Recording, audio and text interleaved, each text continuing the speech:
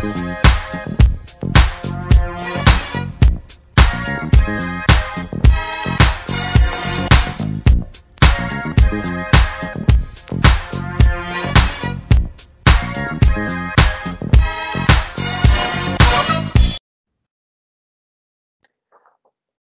and welcome to episode 29 of Fish Across the Pond, a Miami Marlins UK baseball podcast. I am your host, Rob Newell, and I have some good news.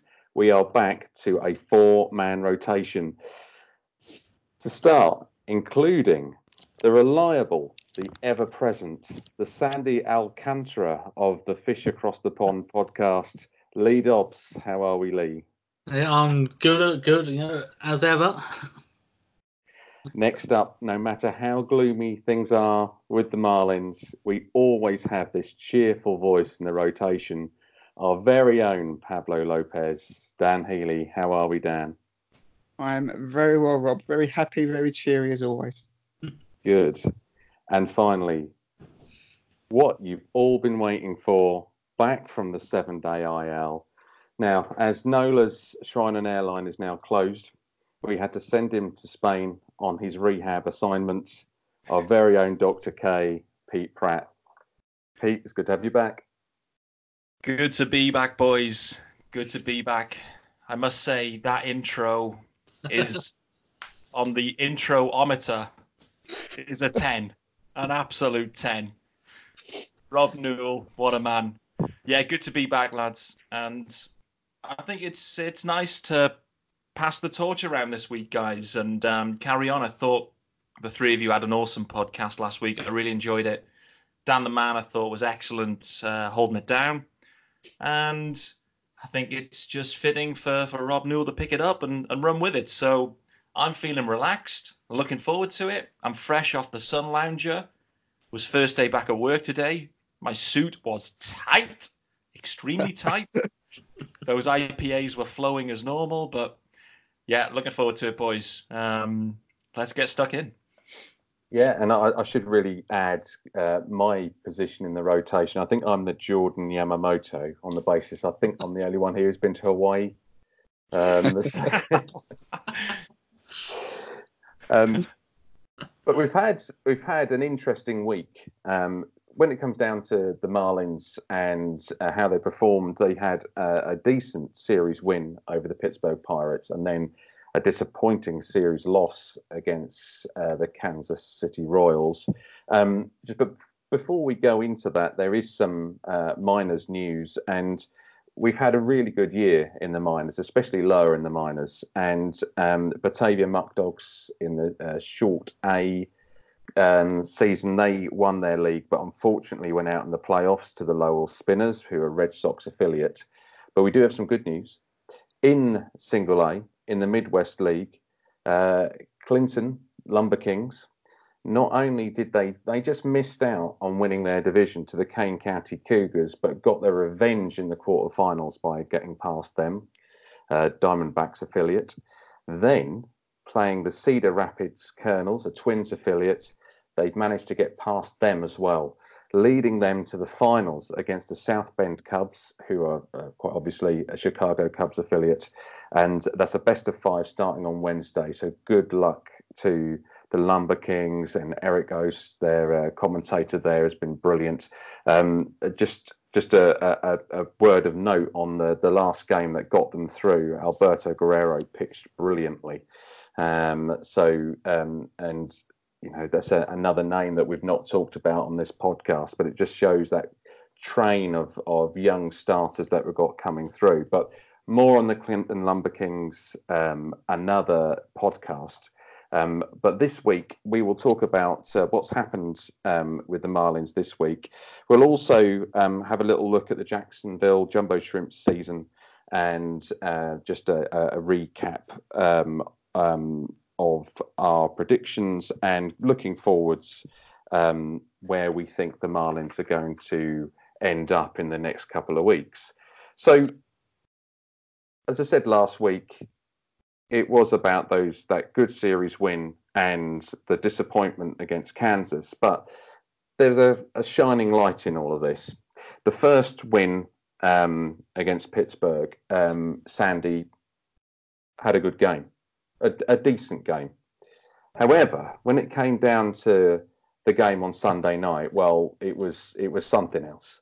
So just to put it into perspective, Alcantara's performance against the Pirates, 7 innings pitched, 7 strikeouts, only with 4 runs earned. But of course, against the Royals, it was something else. It was a complete game. 9 innings pitched, only 4 hits, 2 walks, 8 strikeouts. But just incredible performance. He just looked so in control. At one point, I thought he was going to finish the game off in about 70 pitches. He looked that dominant. He just bang, bang, bang, out, out, out.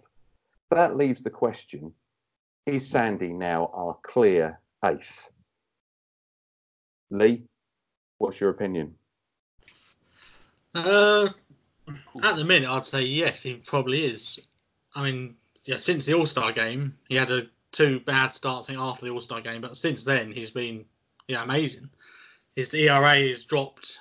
I think it was in the high 4s. It's now, is it 4.04? I think it is now after last night. So and he's really done well since then. Not only that, he's also going long in games. I think he's done 6 innings in every start since then. Which is helping out the pen, which is taxed because the other starters aren't always going long, as we saw last night. And there was eight relievers last night, I think it was. So Sandy, doing well. He's good for the team. So I think also we've had Lopez with issues with health as well as performance. Smith the same, although it looks like he might be on track again. But Sandy, I think for his consistency and just like all round play, he probably is right now our ace, all-star as well. So I'll say he is our ace, right now. So Dan, do you think that Sandy is our opening day pitcher for next year? Yeah, I think I sort of echo with what Lee says there. It's quite difficult for me because I'm always going to be very high on Caleb, have been all season, and it's someone that I will always fight for to say that he is our ace, and he has been our ace for a long part of the season. Sometimes it is quite easy to get carried away with latest is greatest. So he's been brilliant since his All-Star appearance. He's deserved his All-Star appearance, and like what Lee just said there, what's really encouraging about him is when he gets in his groove, he just, unlike anybody else on the roster, he just fires through the innings. It's so quick. I don't think we've got anybody else like that can just get into that rhythm and just see the team through that quickly. To answer your question, I think somewhere mid-season we might have had a similar conversation, and I think I said then, I reckon Sandy will be our opening day pitcher. I think that he has probably got I know we covered it very briefly last week, but he's probably just about got the highest ceiling in our rotation. So I think if we're going to roll with that, then he probably should be opening day pitcher. But it's a nice problem to have. We've got three guys there at least that are really showing promise going forward. But I would say at the moment he's our ace. So we've got 2 yeses there, Pete. And do you echo that? And also, where do you think Sandy's standing in regards to his peers, in regards to other teams? We say, he's our ace, but is he actually that good compared to some of the other teams? This is on the basis that he's now had 2 complete games this season. Yeah, for me, Sandy, the words I want to use are consistency, consistency, consistency. That is what I want to see from the main man. I'd also love to know season long his stats on a Sunday. The last complete game was also on a Sunday against the Mets, which was an hour and 59 minutes.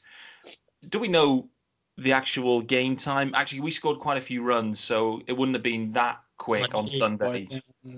So have a quick look. 40 it was. 240, yeah. The 40 was us blasting a load of runs, so that was why. Sandy, I don't think he'll open. I don't think he'll open on opening day. Actually, or start opening day. I think that will be Caleb actually, and Sandy and Pablo will definitely be there in some sort of order. Is my view on that. They'll be the top three. We'll see what happens with the other guys, and there'll be a bit of shuffling. Where does he stand? He's been our all-star.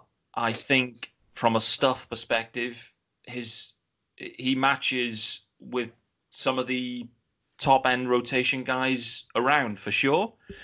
Consistency. He doesn't quite have it yet.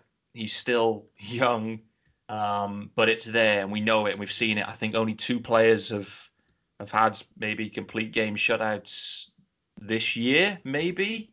Sandy, maybe someone else. So he's right up there for me.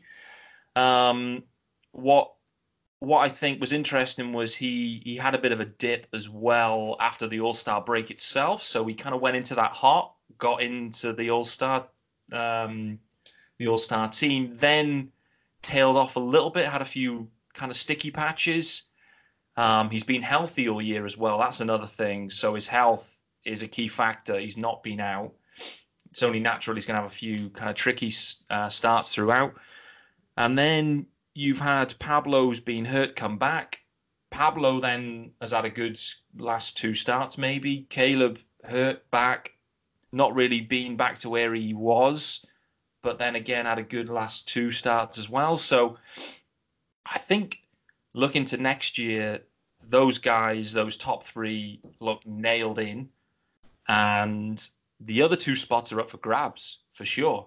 Sixto will be looking at that going, I could be there and make the opening day rotation.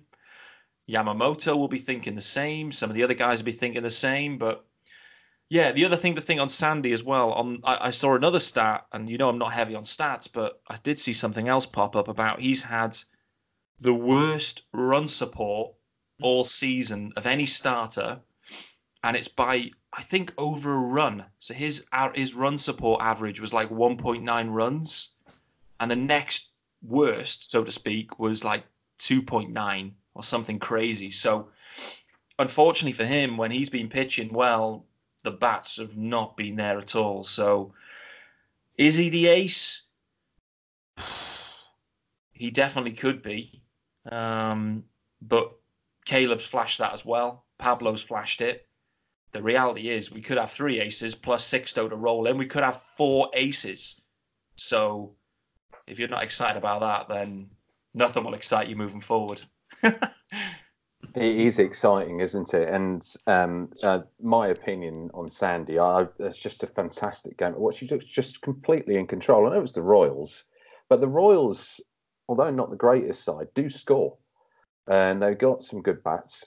And it was just so dominant. When you've got someone who's going, I haven't got it in front of me, but from off the top of my head, it was something like 7, 9, 11, 9 for the first 4. It's, that just shows the number of strikes. And also, just because you're a strike pitcher doesn't mean that you're going to be any good, because if you're obviously throwing it in the zone, then you're more likely to get hit. But it just shows how sort of unplayable he was. And there is the consistency. He's the first rookie since Dontrelle Willis in the Marlins to get 2 complete games in a season, and Dontrelle was obviously a World Series winner in 2003. So it's an incredible performance, and I think I agree. I think he'll be the opening day starter. I really do. In regards to Sixto, this is a conversation for another week going forwards. Does Sixto make that jump? And I think spring training is going to show that. Of course, we've seen Yamamoto make that jump. And if you want to go all the way back to Fernandez, well, Fernandez didn't really do double A or triple A. He went straight from single A all the way up. But that was because at the time we had a pitching problem. And he was just exceptional. But that was it was the highlight of the week. But there were some other highlights. And we could have swept the Pirates. We were very unlucky in one of the games there. That's real in that one. Because we the curse is real with that one because we bigged up Urania on this pod, and then on that very night he blows a save. Yeah, that surprised me in some ways because Urania looked so good, and then when he came in, he felt quite relaxed that he was going to do it, and it's just like anyone else who's been put in that save situation this year. I don't know what's happened to Stanek either, which is another point to make, because even though Stanek is now out of the save position, he's still really, really struggling. So the second question I have to go around you guys with is in regards to the bullpen and regards to Stanek, Urania, etc. Where do we stand on our closer? Lee, if you want to continue what you were saying earlier. So it's still a bit of a mess, isn't it? At the minute, still. I mean, like I said last week, I still think it should be Urania's now until the end of the season. I don't see any point in changing it now because it doesn't matter if we win or lose. Really, it doesn't matter. We need to see what he's got. In that spot. To go forward. Yeah, it has been an issue. I mean, as we saw last night, we had to use eight relievers, and they were giving up runs. You got Conley, who seems to have a couple of good games where he might pitch about 4 times, perfectly. Then he'll have one game where he blows up, for like big runs. You got Chen gives up a lot of runs. Even the other guys, then they're not really consistent enough in their games when they come in. All their ERAs are in sort of the 4s, the 5s. They're giving up 3 runs, for a couple of days. So yeah, the bullpen is a real issue at the minute, and it is costing us games. But yeah, and going forward, that will be something that will need to be addressed probably in the spring. If we are to improve to hopefully around about 500 for next season. Yeah, I totally agree. And it's got to the point now that when our bullpen comes out, you just got absolutely no idea how bad they're going to be. That's the problem. And we've tried so many different pitchers. Dan, do you think Urania will be our closer? And especially following on from what Lee has said, is there anyone else in there that you think, actually, no, give them a chance, they could really progress and be strong in our bullpen? I don't really know what to make of our bullpen this year. It's been, as Lee said, there's been some occasions where some of the guys have looked quite good for a spell, but there's never ever been this real run of consistency where you just think, well, it's okay because he's going to get us out of the mess. We haven't had that. I would keep Urania in because he's only done it at the moment twice. He's had 1 save and one. We didn't do so well last night, but. I don't really see who else we can use. As I said, we've tried everyone, haven't we? Really, I mean, we had people that have been okay in spells. Kinley's done okay in spells, and Bujada, he's had some good efforts, but then he's also had some real blowouts. I really don't know where to go with it, but I would say that I would probably give another shout to Urania. It's too early to just write it off. If, as Lee said, there's no difference really what's happening with the rest of this season, and if he's going to be back next year, this is where he's going to be. I don't think he'll go back to a starting rotation. So therefore, he's either got to carry on and learn and get better with this role, or he's not going to be here at all. So I would say stick with him for the time being. Yeah, it's a good point, and I think I agree with that too. I think you've got to give Urania that chance. We've been talking about it for a long time, and I know other podcasts and other commentators have been talking about it for years. That I think before Urania went back into the rotation, they were expecting him to be a closer, a bullpen piece. He was at one point when he came up, so it is a good point. And with Quijada, it's another good point. Well, that game on Friday night against the Pirates, when he won 10-7, he got. His inning, he pitched 3 strikeouts, absolutely lights out. Compare that to, I think it was the previous game or the game before that he'd pitched. It was 4 walks in a row and just a full meltdown. It's one of the problems in a bullpen. If you have a bad game, to actually bring your ERA down, you've got to have a good run of about sort of 4 or 5 games where you don't let any scores go. You see it with Wei-Yin Chen, who has just had full meltdowns, blown out his ERA, and then he does have some incredible games where he suddenly doesn't let any runs go for 4 innings. But it's with the Wei-Yin Chen thing, I know Brendan Tobin on the Ticket in the States, the radio show, was saying that if he had one single question he could ask Derek Jeter, it's that how soon is that guy gone? When are you going to read this guy's contract? When's Chen going to vanish? And I can understand what they mean, but I'm afraid I think he will still be an R40 man for next year. So, Pete, just now you're in the cleanup spot. And what we've just talked about, do you agree with the whole Urania situation that he should remain? And you like Urania a lot.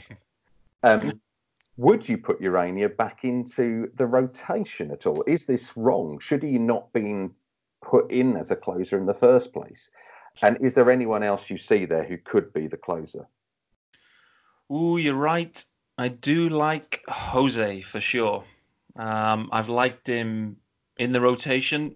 I guess from a rotation perspective, he just doesn't strike out enough guys, I don't think.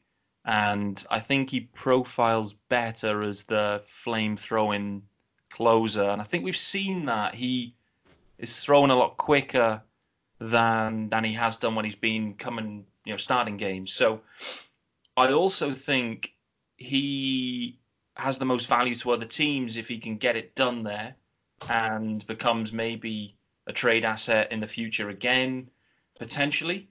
So is he going to be the closer next year to start? Yes. Will he be, or do you know what? There may be a bit of timeshare, but I think they'll try and give him a go in that. On a bullpen-wide perspective, going back to the first topic of conversation, the bullpens are irrelevant anyway. So hot take there. We don't need a bullpen anyway because the rotation is going to be absolutely lit next year. So you can walk anyone out. It won't matter. But tell you who else may be back around. Big Surge. He may fancy it. Come back and have another half season in Miami. So I wouldn't be surprised to see Big Surge back. I tell you what, when you think back to why we were winning some games earlier in the year, we had Nick Anderson striking everyone out, and he's just been awesome for the Rays. So like I was hot on him as well. I was really high on him. He was Josh Hader number 2, and he's taken over Josh Hader now. He's absolutely awesome. So what a trade. But the reality is we're not going to be winning a ton of games. So closer and a bullpen, we'll mix and match, but it's pretty irrelevant for us next year. We'll just focus on the rotation, and we just want to see progress on the lineup side and the bats. That's the next step for me. I'm more interested. I'll put this to you guys. Sorry for asking a question out of turn here, but something that I did see is we finished with a winning record in the minor league system last year for the first time in maybe 5 years plus, maybe even more than that. So I'll ask that to you boys. What do you think is more important next year, the Marlins big league record or the minor league overall records? And do you expect both to be in and around 500, or I guess the minor leagues is where we want to see another kind of year of progress? So in the minors at the moment, so it was an average-ish season in NOLA in AAA, although you can sort of, the squad in some ways was quite sort of experienced, hitting heavy, whether you got Austin Dean, etc. in there. It wasn't like you were bringing sort of youngsters through. So AAA is important. What is more important is that where the Batavian Muck Dogs, GCL Marlins, Batavia Muck Dogs, Clinton Lumber Kings, brilliant seasons. Jupiter, not so great, and Jacksonville sort of really bad start, got a lot better. So you're already seeing that sort of increase, but it's far more important that you see Jupiter, Jacksonville, and Wichita, as it will be next year, having winning seasons. Because next year, unless sort of something freaky happens in the NL East, then we're still not going to the wild card. Because there's the strength in their Braves are very, very potent. I'm pretty sure that Washington and Phillies will still be very strong, still on the fence about the Mets. But it's not going to be a great season next year. We're in a strong league. We're still developing those players through. What the key thing is going to be seeing how many of those players can perform in AAA and then go up and replace the players that are underperforming in the Marlins. So we're ready for 2021 to make that playoff push. Agreed. I think that's the area where you want to see the improvement, right, guys? It's, the minor league record is probably more important than the major league record next year because, like Rob said, barring anything absolutely crazy, and we go on a crazy run and the rest of it, the bottom falls out, we're not going to be in with a shout at all. But hey, I've already said that rotation is going to be lit. So, sorry, Rob, back to you, buddy. I old habits die hard in this one, yeah? That's fine. Don't worry. You've been the host for about 27 of these, so it's to be expected. Good question as well. So just to finish off, just a couple of highlights. We saw that amazing Moran brothers, where obviously Colin was struck out by Brian, and a magical moment there. And that was good to see, and especially to see someone grinding away through the leagues and never giving up and getting there. And sometimes that's the thing about the minor leagues you don't realise with the major leagues. They fly across the country in nice planes, hotels, have days off. When it comes down to, let's say, Jacksonville, they will be playing 140 games in 150 days, and they'll be on a bus. And that's what these players have to grind through. And so to see him get up into the major leagues and then have a big story like that, I thought was fantastic. And the other one was the Martin Prado incident. I know, Dan, you saw that, didn't you? Do you want to take us through that kid that caught those two balls? Yeah, but we've been quite lucky because we've had a couple of these magical live moments that we've got to see. And this was a Prado quite deep foul ball along the first baseline. Kid actually made a good catch with his glove, sort of leaning over the barrier. Got quite a good round of applause because it wasn't just a straightforward one. He had to reach for it. So he took his time on camera and made sure that he was posing and all the rest of it because it was a good catch. And then I think it was definitely obviously the same at bat. I'm not sure how many balls were in between, but the same at bat.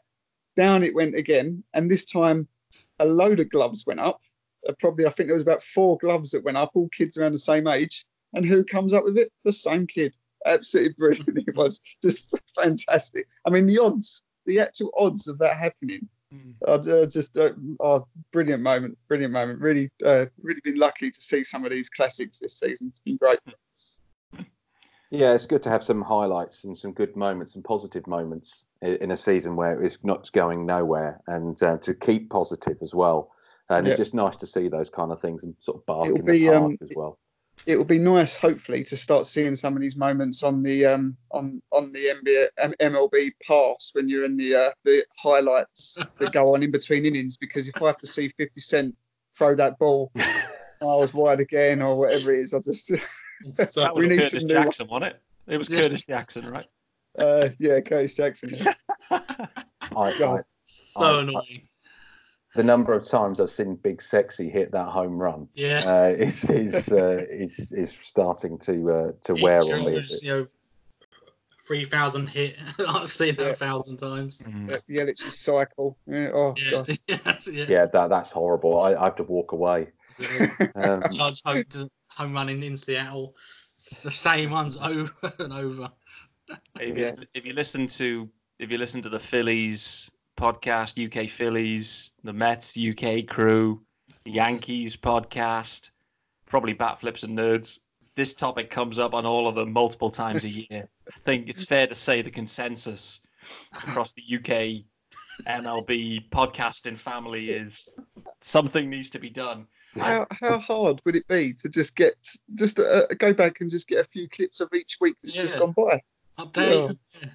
That would be the answer, wouldn't it? You just because so much happens in a week in baseball. You don't have time to watch beyond the Marlins. We don't have time to watch other teams. Really, I'm not really interested in watching the highlights of I don't know the Rays against the O's. Like you're just not. But if there's a big play or something that should be seen, it'd be nice to have that opportunity while you're sitting there. And I like the way they had that random part where this steakhouse in America seemingly picked up the advertising rights for the UK breaks, and they don't.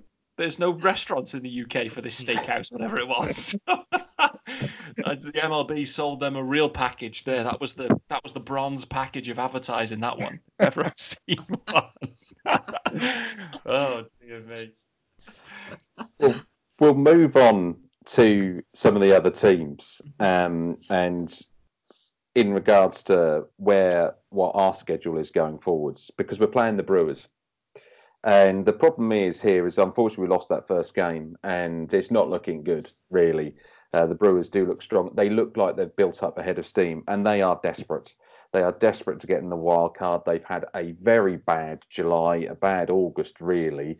And the teams around them have caught a march on them. There's still 2 games back on the Cubs in the wild card, and they really need to sweep us. If they don't get a 3-1 against us, it's a bit of a failure. And this is where we could be the banana skin, as we talked about last week. But it is quite interesting at this point because actually our influence as a team who are completely out of it is kind of written all over, especially our own division. So we've got another 3 games against the Brewers. Then we're at the Giants, and that's just irrelevant, really. Arizona still in it. That's over there in Phoenix, and then you've got Washington at home, which is the last series at home. 4 games against the Mets and 3 against the Phillies away. Now, with Milwaukee, Arizona, Washington, Mets, and Phillies, we could really cause some damage, or the way it looks, probably not. And this is the issue: is that when you looked at last week, we had the game against Pittsburgh, we hit, we got the 10-7 win, and we were getting on base and we looked very, very positive. And then we had that utterly horrible couple of games against Kansas where the batting just completely fell apart. And one of the big problems we've had this year is we've never been able to get on a winning run. So can this happen? Are we going to cause damage? Or are we just going to be aiding these teams in their wildcard race? Lee, what do you think? Probably the latter. No, I mean, I think by the time we play the Mets, they're going to be done anyway. So I think that series will be, pointless series. But the Phillies one could be interesting. The last 3, as we mentioned before. We could really spoil their season, hopefully. And then you got, the big one is probably that Diamondback series. So what were they? 2 games back, was it? Yeah, 2.5 games back, and they've been on a good run, in the last few weeks. So if we can play spoiler to them, then which will be good. And I mean, it gives us something to play for, as well. In like a losing season, as we are having. The one thing you want is to at least be playing games that are going to be meaningful. So it is good, good to play the teams who are in and around the mix, going forward. I remember, I think it was 2007 and 2008, we actually ruined the Mets season on the last day both times by beating them. And I think one of them was actually the last game in Shea when we ruined their season by winning. Well, that was the year I think they actually choked when they were like 7 games up with about 17 to play, and then they blew it. So yeah, I mean, and that was fun. To ruin their seasons. Because as well, because I think teams will see the Marlins and everything. That's going to be 3 easy wins. So hopefully we can at least put a spanner, in their plans. Yeah, I hope so. The Nationals. It's interesting. Arizona have been on a tear, and so have the Nationals, as we know, because we were part of that part of their winning run. So I think they're probably the 2 more difficult teams. If Phillies are really needing those wins, then I think we could cause some big damage, especially on the final day. Maybe replicating what happened with our game against the Mets, because we're all going to be there at Passyunk Avenue in Fitzrovia in London by the BT Tower, and we could completely and utterly ruin Dave and Ryan's day. And so don't worry, there'll be cheesesteak, so it's okay. Yes, there'll be bingo. Yeah. There'll be a quiz. They'll be fine. They don't need postseason baseball. They're not bothered. So yeah, if anyone who's listening to the podcast can make it down there, it's an 8:00 start, that game, but we'll be in there beforehand. That's on it's the 29th, isn't it? The Sunday. Yeah. And even if you're not a Marlins or a Phillies fan, just make it along and enjoy the atmosphere with some UK baseball fans. It'd be really good. So, Dan, just following on from that question and from Lee's answer, do you think the same thing? Do we have any chance of creating any mishaps here, especially considering our rotation's a little bit flimsy? Hernandez has been struggling a bit. Yeah, I think that it will. We can always cause an upset. That's the thing I've sort of said about this team is when we're losing, we still make it quite fun all the way to the end most of the time. So I'd like to think that we can put a shift in all the way to the end of the season, because we've got a big say in what's going to happen. Pete, you say there about Phillies with we'll be in there and they won't need a postseason. They'll be happy with the bingo and the cheesecakes and all that. Well, their Twitter account, it doesn't seem to be going that way. It seems like he's on the verge of a crisis and there's a mental breakdown every night. Really quite amusing. I really do hope that it comes to that last game. That would be a dream for us lot. That would be brilliant to see that go down. And I do sort of hope they get there, because I do quite like the Phillies. I've got quite an invested time with them, so I hope they get there. To be honest, I think Washington will be fine. I don't think Phillies will do it, because I think their schedule's quite tough to win. I think Arizona are probably going to be the dark horses here. I think they've got quite a soft schedule. I just not really that fussed, but I just don't want it to be the Brewers, anyone but the Brewers, just because they really caused a bit of a fuss with us earlier on in the season, didn't they? Their Twitter account, official account, got all salty with ours. I think Yelich even popped up and made a few comments about Miami as well. So since then, I've just been like, well, anyway, as long as they foul, then whatever. So, but no, I think it would be nice from the Marlins' point of view, just to at least cause people to think and play hard to the final game, because we don't want to just be the walkovers. But let's make them work for it. Pete, do you think we can do some damage against the Brewers? We had a bad first game there last night, and with our entire bullpen having a go at some point and just making the game exceedingly long. But it was the longest box score I think I've seen all year. It went on. So let's tackle the Brewers first. For me, they don't pass the for real test. They haven't done all year for me, particularly when we lit them up for about 15 runs in an inning, and their pitching just isn't good enough. So for me, they are not for real.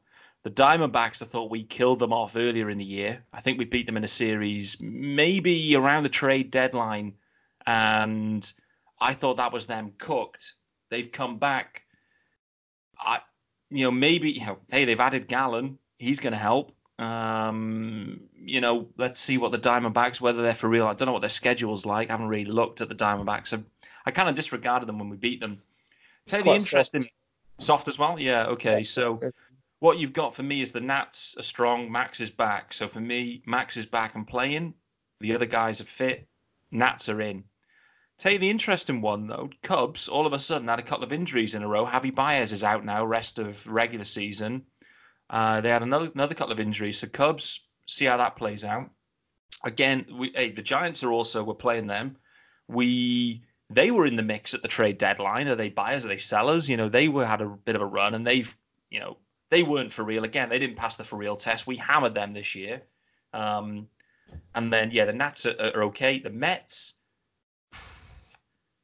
who are the Mets? But that GIF from earlier in the week, or that video, I don't know if you saw that, boys. It was a crashed car where it was on its side, and there was, it was a recovery unit getting the car off its side. It got it back onto its wheels, and then it rolled off down a ditch. And that perfectly summed up the Mets. Yeah. Like, best video GIF I've seen all year. The Mets, you're right, Rob, may be dead by the time we see them.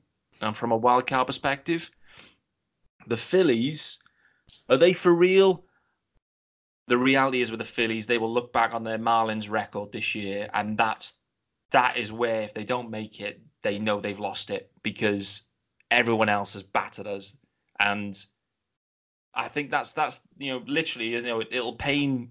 They're probably laughing about it, and they do laugh. It's a jokey laugh and probably a painful one, but that has been the problem. The Phillies are okay. I saw something about their starting bullpen, and I think of the 8 guys who were in it at the start, six of them are on the IL at the moment. I think they're just in bullpen chaos. Their rotation isn't great. Arrieta's out. Blah blah blah. Lineup's good. It's top heavy, but I, like you boys, would love it to come down to the Phillies needing to beat us on the last day when we're together. It would really add some spice and needle to that game. So the Brewers, what's going to happen? I think Yelich is too busy thinking about nude photo shoots, to be honest. So I think we'll take some games out of them. They're not for real. Do you know what? Who does it? I think scrap the wild card is pointless. Let the division winners go, and we'll just crack on from there. I don't know. Well, that's a good point, because there is that it doesn't matter who gets in the wild card. Absolutely, no one at the moment is as good as Houston Astros, who have even gone down to a 4-man rotation. They're that confident, and they just completely destroyed Oakland 15-0, and wiped Seattle out of the way. I know it's quite interesting, actually. I was watching a Dodgers game where they lost against Arizona, but the Dodgers then completely destroyed Toronto, and they destroyed Colorado. And the same thing goes with the Braves, the Yankees. They're your strong teams, the Twins in there. And but when it comes down to it, I cannot still see really beyond the Astros and the Dodgers. Maybe the Braves or the Yankees can upset, the Dodgers if it falls that way into the playoffs. But at the moment, the Astros are a mile ahead of anyone at the moment. Very scary rotation. The players they bring through are just exceptional. Quick note on the Braves. I just want to say about the Braves, because I didn't really touch upon them. I got to say, fair play to them boys, because when they hit the lead this season and got to the top of because obviously the Phillies were the ones who went off like a house on fire, and everyone was raving, rightly so. They were absolutely tearing it up. Once the Braves hit the front, they haven't looked back, and they've dealt with that pressure all year. They've been nibbled at all year, and they have just accelerated. So fair play to them boys. They look like a legit team right now, and I'm interested to see what they can do. Again, you just have a few question marks about rotation, bullpen. You just wonder, but they've really impressed me this year, and they're again a team we've had a ton of needle with, isn't there? But they've done well. They're looking buoyant. Donaldson's Rain Man, the bringer of rain celebration, where he's running through the dugout with an umbrella and they're spraying water. It's they're buoyant. The Nats are doing samba dances after home runs. You can see those boys, they're proper up for it, and they know they're going to be there. So, yeah, but just a tip to the Braves. Top season. I think underestimated them this year, and I think they've improved. Yeah, that's right. It's a shame that their fans seem to be a bunch of idiots. But Apart from Bob. not you, Bob, if you're listening. But yeah, they're a good team. Their crowd really get behind them as well. They got some really good support there, and I like the Braves. I've said this before. I really like their team. Freddie Freeman's my favourite player in the MLB. So I do hope they do go far and represent the division well. So just as a bit of a gear change, I'm going to go back into my minors review and go through the Jacksonville Jumbo Shrimp. We were talking about this a little bit earlier, and it is the key team. And I think for next year, the Jumbo Shrimp will be one of the teams we talk about a lot, because we know about Sixto. Just like this year, we've known about some of the other good players that have come through. But there is more here than what you realise. And just to give a bit of an example, we talked about this earlier about improvement in the minors. So last year, the Jacksonville Jumbo Shrimp were 55 and 82 overall. So a terrible season, finished bottom of the division, bottom in batting, second worst in pitching, bad fielding. Overall, they were a bit of a mess. Now, the start of this season and the way that Double A works, and I should clarify, just for any of the UK listeners or people who don't know, Jacksonville are our Double A affiliate, so they're one below the Triple A affiliate, which is this year was the New Orleans Baby Cakes, who are obviously just underneath the Marlins. So you're talking about really a how should I put it, a second division or third division down from the Marlins, a second division down from the Marlins. The start of this year was pretty poor. They were 29 and 41. So I said the division is split into two, so they have two halves of their season, and just finished ahead of Mobile, who are an Angels affiliate, who are bottom. So we had two pretty terrible teams in that Southern League South in Double A. However, there were some issues in that first half, because even Sixto was struggling a little bit. We were talking about Sandy throwing a lot of strikes. Well, Sixto was throwing a lot of strikes, but also getting hit quite a bit as well. But there were some other issues in that rotation, and the bats weren't really firing. Well, getting towards the end of that first half, it started to click. And in the second half, it really has clicked. Second half of the season, 37 and 30. So a massive turnaround. And in that, some just incredible performances. And if I just go through, and just as just an equivalent with the pitching, so with the second worst pitching team in the Southern League last year, now we're the best. That's your difference in your farm system, and that's when all those trades you've seen, and just for all the pain that you guys listening have when you see the Marlins struggling, when you remember your Yelich's, your Stantons, your Real Mutos, the most innings pitched in Double A this year was Jorge Guzman from the Stanton trade. You've probably forgotten he was from the Stanton trade. 138 innings pitched. Out of that, 120 strikeouts, a 3.5 ERA, 24 games started. That's pretty meaty piece of work there. And only 13 home runs given up, which is still, that's very decent. So, and Guzman struggled at the start of the season. So this is showing someone really, really developing as he's gone along. And the coach is really working with him. Second highest innings pitched, Sixto, 103 innings pitched. A incredible whip of only 1.03. So really not giving away any runs, 2.53 ERA. Out of that 100 innings, only 5 of them were home runs. So, this guy looks like he's in the wrong division completely. And it's interesting that Roger Hoover was interviewed on Fish Stripes, and he was talking about whether Sixto could handle it in the major leagues, and he said yes. And said Yamamoto could do it, but Sixto could do it, and Sixto could stay there for a long, long time. Interestingly enough, another point he brought up in, we talk about Isan Diaz. We've seen him a little bit. He's having his few ups and downs in the majors. He thinks he was the best part of that entire trade. So you can forget about sort of Brinson out of the Yelich trade. It's one of the best players he's seen play there since the exciting years of 2012, 2013, when you had Yelich's, your Stantons, etc., coming through, Ozuna's. So there's some real promise there, and we can see that in the fact that we have now more players in the 100 prospects than any other team. This is the transformation that has happened. And just another good example, and why the Jacksonville Jumbo Shrimp has suddenly improved so much. Take Daniel Castellano, who you won't probably know or remember because he was a throw-in on the Ozuna trade, and did really well in Jupiter. Brought him up, 86 innings pitched, 3.35 ERA, only 2 home runs given up, very economical, 1.14 whip, and started 11 games out of that. So you've got that chain of good players coming up, but these players are from trades. And this is where it is. It's very painful when we see some of the trades and those players go. But look at the impact it's making in those minors.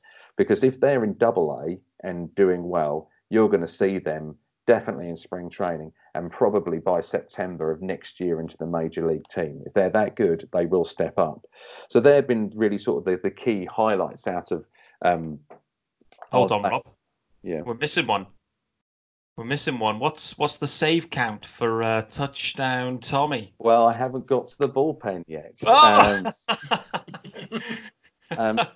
Good. Just a note, because I'm going to talk about him next week in Jupiter, but just keep your eye out for Edward Cabrera. I think he's number 100 now on the 100 prospects list. Come up 8 games, 2.56 ERA, 1.06 whip, looking very economical. The Fish Stripes boys, they've been absolutely giving him all sorts of love. So yeah, Eddie Cabrera to me sounds like the next big thing according to Fish Stripes. So they've sold him to me. Yeah, and touchdown Tommy. Well, let's just talk about him because he is my favourite minor league player. Mate, he's loving you. He's always liking your tweets. I've seen that. Have you seen his celebration? It's fantastic when he gets a save. I really like that. That's brilliant. You want to see some passion, and you've got it there. And I wish him all the best. I hope he does make it all the way through into the Marlins. He got 11 saves after being brought down from NOLA, and has really settled down. 2.77 ERA, 0.88 WHIP. So you put him in a save situation, he will deliver. But it's not just him doing that as well. Dylan Lee, as a player that's also came up from Jupiter as well, and he's got 13 saves. So this is pitching gold. We look at our bullpen issues. I think we've got some solutions in here. Just a quick note on the batting as well. Joe Dunand had the most at bats. A shortstop who looks electric. Really good hands. And he ended up with the season with an average which was just under 250. But even so, a few too many strikeouts there, but still 42 RBIs and looked really good in the field. Brian Miller, very promising left fielder. Stone Garrett. Now, here's some stats for you to look through. What a name, by the way, Stone Garrett. Sounds like a pair of jeans, doesn't he, or something? It does. Right fielder. So that's an interesting one. 14 home runs, touch base 170 times out of his 412 at bats, which gave him an average also around the 250 mark, but a decent OPS at 700. So on base quite a bit, considering he's someone obviously who will strike out a lot, which he did. So someone who needs to obviously work on that, but a potential right fielder coming through into the mix. Also a good arm on him, and someone who really improved as the season gone on. So someone to watch out for. Justin Twine, good second baseman who's come up from Jupiter as well, had a really good season. And the two players, of course, we've got to talk about is Lewin Diaz and Jazz Chisholm as well, who just came in from those trades and boom, and basically looked like they were just saying, put me into AAA next season straight away. So Jazz Chisholm, in his 81 at-bats, managed to hit 3 home runs with an average just under 300. And Lewin Diaz, not so much a good average, but 8 home runs in his 115 at-bats. So, and Roger Hoover was also saying that one of the home runs he hit, which I think was down the centre at Jacksonville, went about sort of 460, 70 feet. So this is a guy with pop, as they call. Left-hand power bats. That's what they wanted. Someone who needs to maybe have a bit of more time down there is Victor Mesa, but he's at least stepped up from Jupiter and gave it a go and has looked sort of okay, I suppose. But he definitely needs another season to work out the rust out of him. But that's really the highlights from the batting, and just one to really watch for next year. Also, the Jacksonville Jumbo Shrimp get really good attendances, about 6,500, and they do really well with the fans. They really attract the fans down there. So fireworks and all sorts. They have a bark in the park as well. So brilliant stuff. So one to watch out for next season. Anyway, back to this season, and we've got to look forwards now to a predictions recap and what we think is going to happen. We've already predicted the Brewers, and we're going to go around and just say what our predictions were, because mine isn't very pretty, and then how and what we think is going to happen also going forward. So, Lee, what was your prediction for the Brewers series? Well, the Brewers, I think I said 3-1 to the Brewers. I'm pretty sure. Dan, what did you have? I had the split at 2-2. What did you have, Pete? I can't remember. Did I go a Brewers sweep? You did. Did I? Yeah. Oh, I was still drinking then. So it's still on. It's still on. I guess that's still alive. That's true. But why am I predicting Brewers sweeps? That is just crazy. Very unlike you. It is unlike me. You're correct, because that could be a -1 as well. So, as I'm miles away off the league, I've gone through a 3-1 Marlins win, which is incredibly unlikely.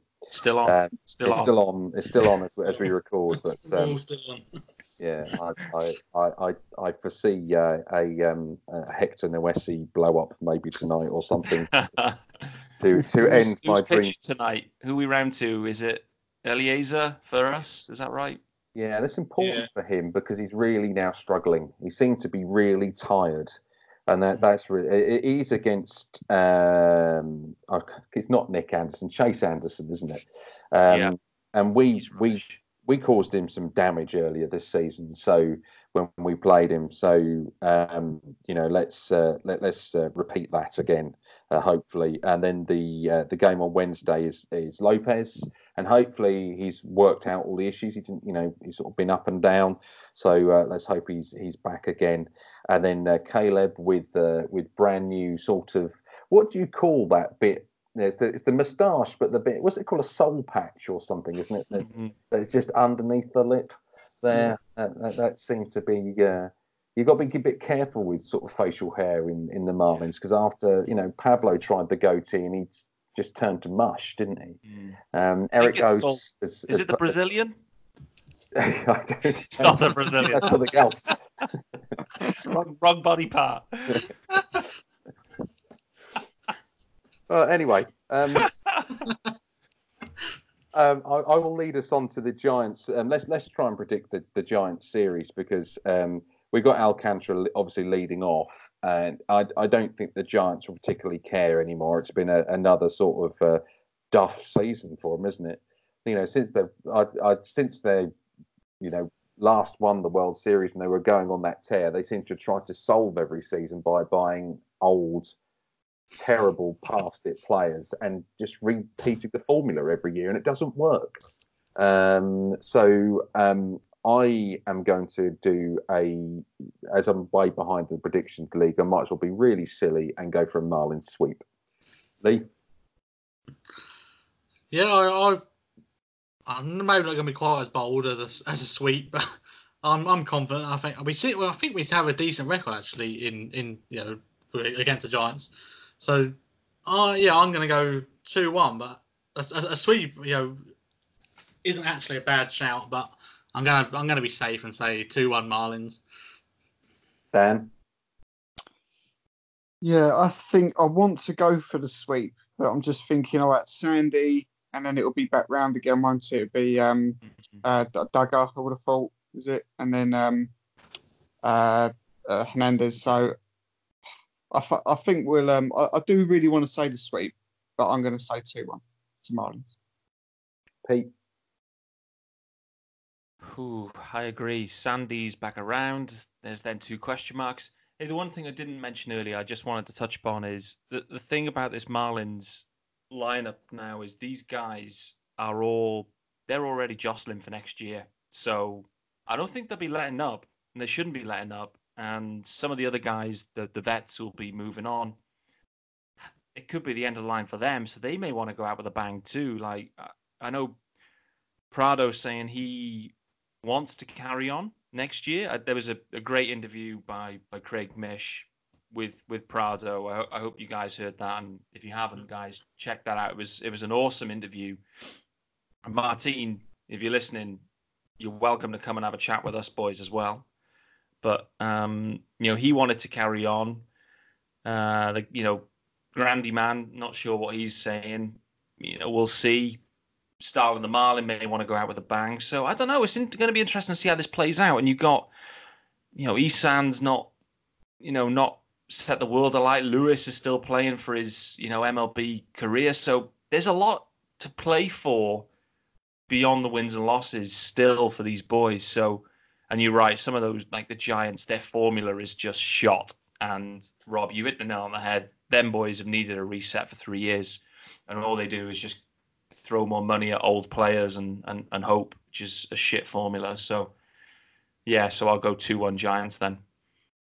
Yeah, brilliant piece of contrarianism there, Pete. But another complete game from Sandy, just as I predicted. Yeah, let's hope that's just a joy to watch. But it's interesting, that interview with Martin Prado was really good. And one of the things in there, we were saying about how the regime change just really improved things, and how the whole ethos of how everything is, the farm being built up and the quality is coming through. It was a really, really good interview. And as Giancarlo Stanton said when he left, he said, when the new ownership came in, the circus was over. And that's the big thing to remember. So we're going to go to player and emoji of the week. Player of the week sounds quite obvious, but there are other candidates. So who wants to go first in regards to their player and emoji of the week? I'm happy to put my player of the week in. Go for it. My emoji, I'm just going to have to hold back until I scroll through what I've been using this week. But player of the week, there's just no other place that I can go with it. Sandy, complete game shutout. I don't think there's any other candidates this week. This could be another full house. Sandy, you're the man. Yeah, I'll agree. Yeah, it's got to be Sandy. I mean, there are a couple of honourable mentions. I think Castro again's had another good week. I think Bertie again's had another good week. But you can't ignore Sandy's performance again. Second shutout of the season. I think there's only 2 other players, I think, in baseball that have done that this year. I think. So, yeah, definitely for him. And then my emoji is going to be the 2 hands that are sort of up in the air. Some people use it for like ace or whatever, and that's for the guy who caught the lad who caught the 2 foul balls in the same at bat. So well done to him. I like that, mate. That's creativity, that. As always. Yeah, my player of the week is, it's going to be Sandy. So the other mention is probably Cooper. He had a really strong week. I think he batted nearly 500. He had a couple of home runs, about 6 RBIs as well. And Castro, yeah, he had a good week. Rojas has had a good few days as well. But yeah, I think it's got to be Sandy for me, just for that showing on Sunday. Yeah, I have to agree. I think Cooper was fantastic, really really good, and we had some good performances. Even though we had that terrible shutout against the Royals, we had some good performances at the bat, and Cooper did stand out. And of course, Castro. It's incredible how he's just suddenly, why was he not playing like this before the trade deadline? That's the disappointing thing, really. But otherwise, yeah. So it's a full house. It's definitely with Sandy. In regards to my emoji, I was going to do that one where as the two blokes together for the Moran brothers after their performance in Brian striking out Colin. So that is my emoji for the week. So. Have we gone round? Have we got an emoji short? Pete, you haven't done your. I never done mine either. If you think about it. It's on. Yeah. I was gonna have the one that's it's the face with the two stars as like eyes. Just for Sandy, because it's a star performance, and obviously he was our the all-star as well for the team. Sounds fair. 2 eyes, 2 complete game shutouts. Sounds fair. Mine, my phone's died actually, so I can't actually look back at my history. So I'm gonna have to go off the cuff. But I feel that the right one, in my head, I'm thinking I was wondering if there was like an Olympian running holding a torch, but there probably isn't. I know there's like a running one, but I don't think they're holding the Olympic torch. So I think I'm just gonna have to use a straight up torch emoji as the passing of the torch of the host. So you two boys have taken it to another level. It's been great hearing you boys in action, hosting your way through it. I think you've done excellent jobs, lads. So well done to you. Mm-hmm. Well, we look forward to handing that torch back next week.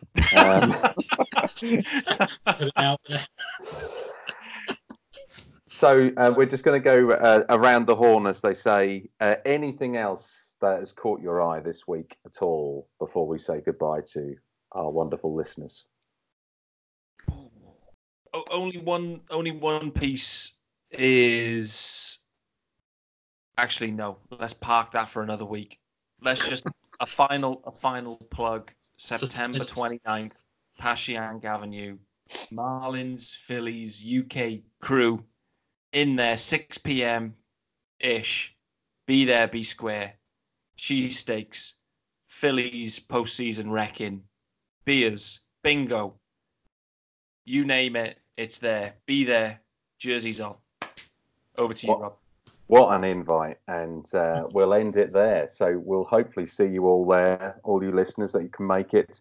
And anyway, that has been episode 29 of Fish Across the Pond, and we'll see you next week.